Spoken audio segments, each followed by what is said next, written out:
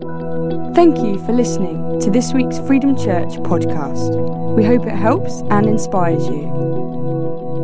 And I want to talk today about the fact that you were born for a purpose.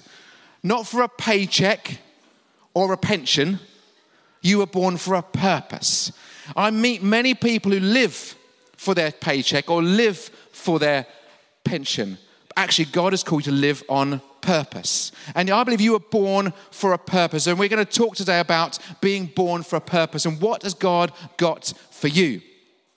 And we're going to use the book of Nehemiah, tell the story of a man called Nehemiah in the Bible. Because here's the question I've got for you. What is it why is it that you do what you do? Why do you do what you do? Why do you get up every morning and make the decisions that you make? Why do you go to work? Why do you feed your family? Why do you get changed and get ready and go out the door? Why do you do that? And people often say, oh, it's because I need to earn the money. But it's never about the money. It's what you're going to do with what you get. What are you about? What wires you? What drives you? What excites you? What is it that you think, oh, if I could only do this? Why do you do what you do? What is it that gets to do what I do because I don't know any other way of doing things? What's the purpose that God's put in your life that he hasn't put in someone else's life? You build up a pension pot so that after a certain amount of time, I've heard people count down, it's only 3 more years to go. 5 more years to go. I've heard someone just yesterday say to me, when I get to this point in my career, then I can claim my pension and we are on the home straight. Your life is not just about existing, it is about purpose. And the story of Nehemiah is a story of a man with a purpose. The thing is, you may be sitting in this room right now and you may think, you know what, Sim, I'm a very able and talented individual. I got great results at university. I got honor degrees. Maybe you are like at the top of your business or your profession. Maybe you are really able and excel at really you do. That's wonderful. God can still use you. But God has this really strange habit of loving to use people who are ordinary. Everyday people. You look throughout the Bible and God uses normal people time and time again to show off.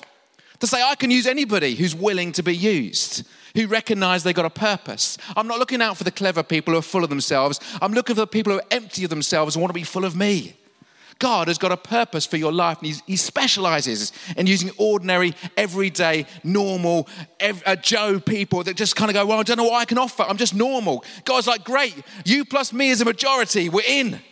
We win every time we work with God. And so in the story of Nehemiah, get my Bible somewhere. Like you pass my Bible to make sure we're, I was going to say kosher then, but that's probably not appropriate, is it? Honest. Okay, I'm reading the Bible. It's okay. We're safe. It's not just a little pep talk. So from Nehemiah. That's Nehemiah. Just to explain this, Nehemiah is not a particularly special person, but he does have a very special job. Nehemiah is a Jew. And about 140 years before this story takes place, the King Nebuchadnezzar of the Babylonian Empire comes along and smashes down the walls of Jerusalem. And they take away all the families and they enslave them. And they take them back to the Babylon capital city and they put them into work. And 140 years later, Nehemiah appears and he is a slave to the king. He is a cupbearer. A wine waiter. His job is to hold the cup for the king. That's his job. He's a cup holder. And I guess he probably had to taste the wine to make sure it was okay. And if it was poisoned, that was the end of his career and maybe his life. And that was what he did. His job was he was a cupbearer. But we hear this story at the beginning of Nehemiah chapter 1. Or whatever. Nehemiah chapter 1, it says this. In the late autumn, in the month of Kislev, in the 20th year of King Artaxerxes' reign, I was at the fortress of Susa. Hanani, one of my brothers, came to visit me with some other men who had just arrived from Judah. I asked them about the Jews who returned there from captivity and how things were going in Jerusalem. They said this to me. Things are not going well for those who return to the province of Judah. They are in great trouble and disgrace. The wall of Jerusalem has been torn down and the gates have been destroyed by fire. When I heard this is Nehemiah, he sits down and weeps. In fact, for days, it says, I mourned, fasted and prayed to the God of heaven. Nehemiah heard this story from his homeland and he was distraught. He thought, what is going on? What is just happening to my people, to my homeland, to the city that I've heard so much about? They hear great stories about Jerusalem's in ruins, the people are desolate. And here's what happened with Nehemiah. I'm going old school today, if that's all right. And Nehemiah, first P for you, he had passion. Nehemiah had passion. He thought, you know what, this can't, being the problem, and I want to do something. Upset, I'm offended, I'm frustrated, I'm seeing the problem, and I want to do something about it. For those of you of a certain generation, this could be called the Popeye moment. I can't stand it no more. I'm looking around and some of you are nodding and some of you go, no idea. Spinach in a tin, what's all that about? Google it when you get some signal. But passion, he had passion because he was frustrated. You see, frustration is passion without any focus. Frustration is passion without any purpose. Frustration is when you're annoyed by something but can't do anything about it. Passion. It's such an important ingredient. When God said, I can use a passionate person. What are you passionate about? Your passion is waiting for your courage to catch up. If you're passionate about something, all you need is the courage to go, I want to do something about this. I want to make a difference. And maybe there are things you're seeing go, I want to change that. I want to see that shift and change and become something better. What is it you're passionate about? And if you're not sure, I ask you this question. What are you frustrated about? What annoys you? Really bad all the time. And actually it becomes unhealthy. Frustration becomes anger. Anger becomes bitterness. And bitterness is horrible. Turn your passion to something good. Say, God, what can you do with this frustration? And you're sitting there and you're watching the TV or you're seeing concerns on the news and you think, I want to do something about that. I want to put my passion into action. And that was a story with Nehemiah. Nehemiah was like going, my people are desolate and in ruins. My people are lost their way. The city walls are broken down and I can't stand it anymore and I want to do something about it. And this is the point many people get to. And then they stop. They roll over, they go to sleep. They get on with their life. They chase the paycheck and the pension rather than the passion that God's put within them. What's God put on your heart that makes you get upset, offends you, frustrates you? Because frustration is passion without any focus. What is God trying to nudge you about? Because I'm convinced that God uses people who are frustrated and passionate and want to make a difference. He's going, great, you're ready. What did Nehemiah do at that point? It says in Nehemiah chapter 1, what did he do? Begins with P, if that's helpful. Thank you. He prayed. I mourned, fasted, and prayed to the God of heaven. The whole of chapter 1 then is just one massive prayer. The second P is he prayed. If you've got a passion about something, I want to encourage you to start praying. Praying. Nehemiah prayed. He didn't just pray for an hour or two. He didn't just pray for a day. November, December time, in case you want to study your theology, you can check me out, that's okay. About November, December time, he starts to pray. And then it was the month, I'll never forget this one, it's the month of Nisan. I have a Nissan Qashqai, I'm not sure where that's connected. But it's about the month of April or May. About 4 or 5 months later, Nehemiah has been praying and fasting for 4 months. He's turned his passion into prayer. He's not just going, well, I'm passionate, I'm annoyed, I'm frustrated, and nothing's changing. He's going, praying.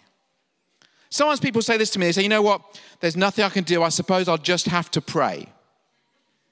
I mean, wow, can you imagine God listening to that? Oh, great, that's what I am. I'm like, I guess you'll have to do, God. I've done everything else, I've tried all the doctors, I'll just have to pray, I guess. Do we understand the power of prayer? Of having the ear of God Almighty, the God who created the heavens and the earth, and we get to pray to him, speak to him, and call him our Father. And he goes, I'm listening 24/7. What do you want to say? Prayer is a powerful weapon. We don't just pray.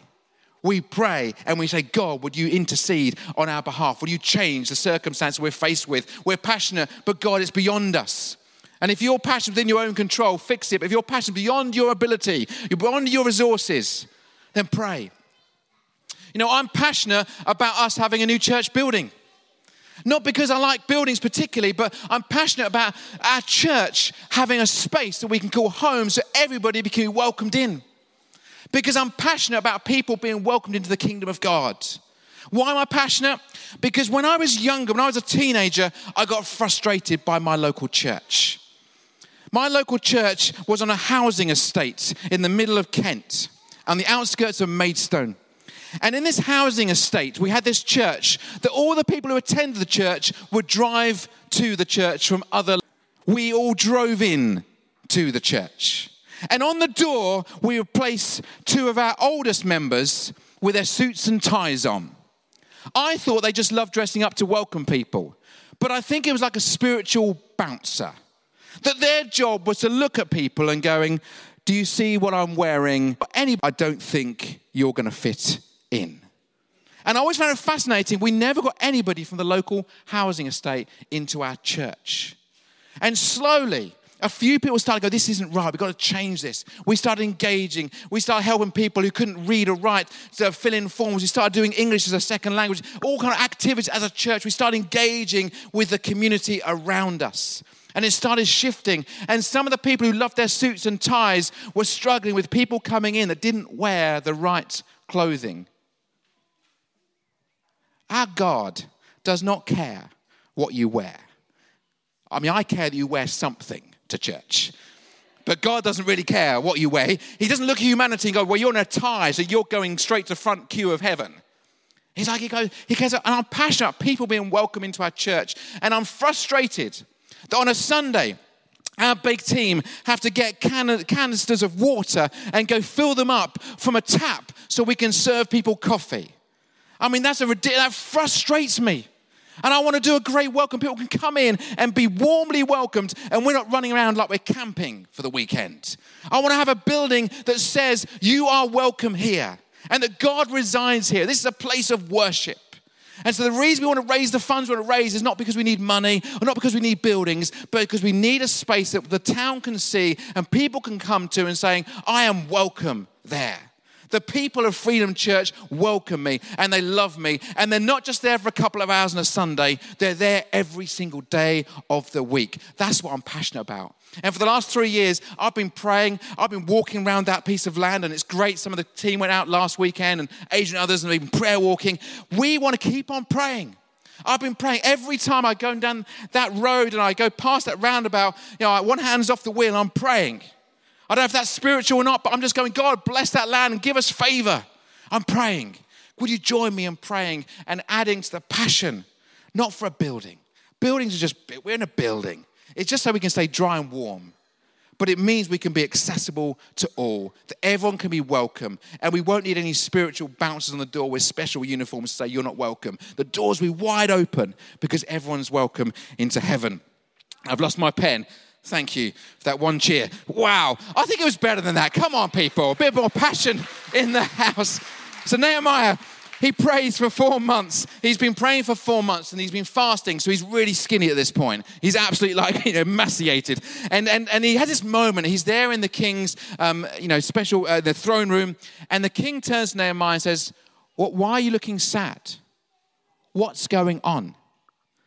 And then this moment, if you read Nehemiah, let me get this right. I just want to prove to you it's actually in the Bible. And it really is there. Where are we? I can't find it. It's in there somewhere. Chapter 2. He said, why are you looking so sad? You don't look sick to me. You must be deeply troubled. Then I was terrified. But I replied, long live the king. How can I not be sad? For the city where my ancestors are buried is in ruins, and the gates have been destroyed by fire. He knew what the problem was. And the challenge is with people with passion is they're very passionate, but can't articulate what they're passionate about. You ever had that conversation? Why are you upset? Well, I just am. I just want people to be better. What do you mean? Who? Which people? How? How do you want to do that? What are you looking for? And challenges with passionate people, even after months of prayer, I want to ask you this question. Do you have a plan? Do you have a clear plan? Become an articulated plan, a thought that you can express to somebody in one sentence. Because Nehemiah could. Can you explain to somebody what it is that you're passionate about? Are you able to do that? And there's this lovely moment here where the king says, well, how can I help you? And Nehemiah says this in verse 4, with a prayer to the God of heaven, I replied. I don't think Nehemiah got his knees and said, hold on, king, I'm just going to spend 4 months praying and fasting. He'd done the legwork. And he was able to do a quick, I believe, an internal prayer to God, help me, this is the moment. And he took those 4 months of prayer and creating the possibility. Then when the king asked the question, he had a plan and he was ready. What does he say to the king? When he said, well, can I imagine that moment, how can I help you? This is the king of Babylon. He says this, if it please the king, and if you're pleased with me, send me to Judah to rebuild the city where my ancestors are buried. And I love this little line here. This is one for the ladies in the house. The king, with the queen sitting beside him. I love that little moment because I'm like going, if the queen wasn't there, I wonder how much you're going, yeah, whatever. Sacked, we'll get a new one. I wonder whether the queen, yeah, you know what? He's a good guy. Come on, help him out there. She's the nice one in the dragon's den. And he says this, how long will you be gone? When will you return? And I tell him how long I'll be gone. The king agrees to my request. Then he goes one more. If it please the king, let me have letters addressed to the governors of the province, instruct them to travel safely through their territories, and give me another letter addressed to Asaph, the manager of the king's forest, introducing him to give me timber. I will need it to make beams to the gates of the temple fortress. He basically says to the king, it's great you've noticed I'm upset. I want to fix the walls of Jerusalem, and I want you to pay for it. That takes some guts. I don't know if you ever had those moments. Here's an opportunity. God, you've been praying for this for months. And now God says to you, right, here we go. I've sent you a resource. I've sent you opportunities. And there'll be people coming our way as Freedom Church and going to say, how can I help you? And are you ready for an answer? I'm so glad I've got people on my team who keep saying to me, Sim, will you write stuff down? And the team say, please write it down, Sim, because make it plain so those that read it can run. We're working on some vision stuff in the office at the moment because I want to be clear what we're about, what we're trying to do so that we can run. And when people ask the question, how can I help you? We're ready to go, oh, I'm glad you said that. Have you got your checkbook ready? They won't have a checkbook because that's just centuries ago. But how have you got your bank details ready? There are people who can help us build a church. There are people that can help you with the thing you're passionate about. Are you ready to ask the big question? Have you got a plan? How you manage to articulate what it is that really gets you going. So when those come along and say, can I help? Maybe they want to volunteer and support your program. Maybe they want to get involved with what you're trying to do, but you haven't got clarity. They don't want to help. People want to help something which they understand. What is it about? What are you trying to do? Have you got a plan? That's the third P. Nehemiah had a plan. He was very clear. The king asked the question. He goes, yes, I'm in. I'll tell you a story. Last time I was involved with a building project in 2004. We finished in 2005. I had a phone call out of the blue from an agency called Sure Start, which is a thing that ran for about 10 years, a Labour idea. And I got this phone call from the team at Sure Start. I said, Sim, we love this old chapel you've got. Can we knock it down, build you a brand new building and give you the keys? I'm like, yes, would be a good answer. I then get an email from a member of West Sussex County Council. Say, we want to give some money towards your building programme. If you can sign this form, which we've pre-filled in for you, we'll give you £400,000. Literally a week later, I got another phone call from someone else saying, we hear you're building a building. We would love you to provide a nursery facilities in that building. If you do, here is a further £112,000. We just want you to reply to this email and say, yes, please. Within months, we had all the funding we needed, and the building was built, and we had the keys in our hand, and some of our team have been to visit Wickbourne and Central Littlehampton. It's a great facility for our community. And I had dozens of churches coming to see me and saying, how did you get that money? What did you fill in? What did you do? I had really terrible answers for them. We prayed. We just prayed. And God went ahead of us and he brought the people to us. But we need to be ready with a plan. Say, great, if you give us that money, we can do this with it. That's what God does. And a lot of passion who are willing to pray and spend time planning what they'd like to do with that passion. And lastly, and the most important piece here, you can have a great plan, but it's just a plan. Last P, participate.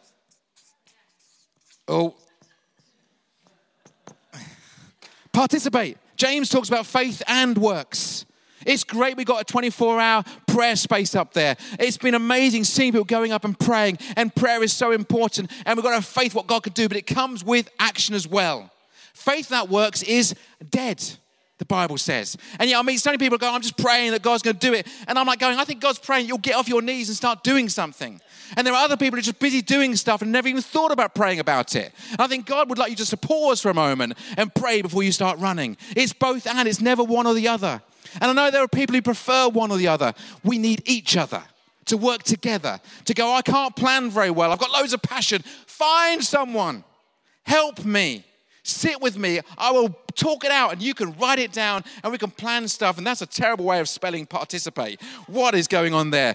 But we need to participate. We need to join in with the purposes of heaven. You were born for a purpose. And there's no point you going, well, I've got a great plan.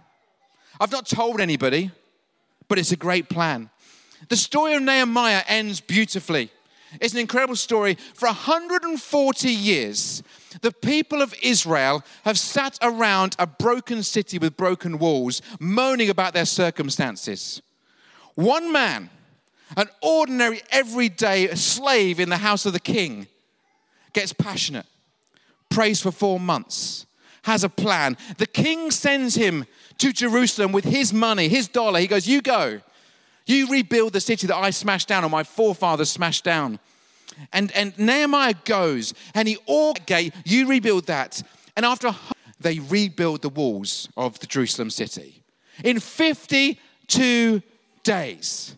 I mean, that's amazing, isn't it? It's like one of those DIY shows. They have like an hour, kind of like a 60-minute makeover. They do 52, think about that. People sat around for 140 years and did very little. One man with passion who prays with a plan gets people organized, participating, and in 52 days, incredible, God provides. The purpose is complete. It's an amazing story. You get a chance to read it fully. The story of Nehemiah and the story before that, the one of Ezra, powerful stories of how God can use one person with a passion. I don't know what it is that you're passionate about today. Maybe you love the local church like I do. Maybe you've got other things you think, if only I could see people in need or homeless people getting homes, whether I could find people who are ill getting better, whether I can help people who are poorly educated to receive education, whether there are things that are absolutely great with you. There are people you're working with now, you think, I'd love to see this become no longer a problem. I'd like to get rid of all the challenges we're facing in our nation. What is your passion? What are you doing about it? I want to encourage you today that God gave you a purpose. And it's not just to survive paycheck to paycheck or just to wait until the glorious days of a pension. God has got a purpose for you. However old you are, if you are breathing, God has given you a purpose. What is it? What are you passionate about? What has God put within you? What are you desiring God to change in the people you see around you and the lives you're serving? This weekend, I've loved God's something bigger for you. God's something great for you. And I love this weekend. I've loved watching and meeting so many people and enjoying each other's company. But I know we're made for more than just laser clay pigeon shooting. We're made for more than fancy barbecues. We're made for more important. And it's part of our language of gathering as a church family. But God has given us a purpose. And I don't want us to sit still and go, well, that was it. We're done. We're finished. We had a nice little time, have a cup of tea, and then we'll just all drift along merrily. And one day, you know what, we'll just kind of go, say, see you later, see you in heaven, we're okay. There's a world out there that needs to know that God loves them.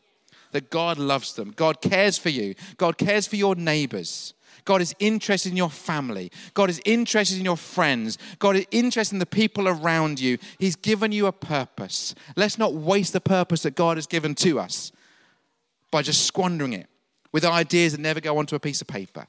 With ideas that go on a piece of paper and never get shared with other people around us. Let's realize that we were born for a purpose, not just a paycheck. For more information about Freedom Church, please go to www.freedomchurch.uk. Thank you for listening.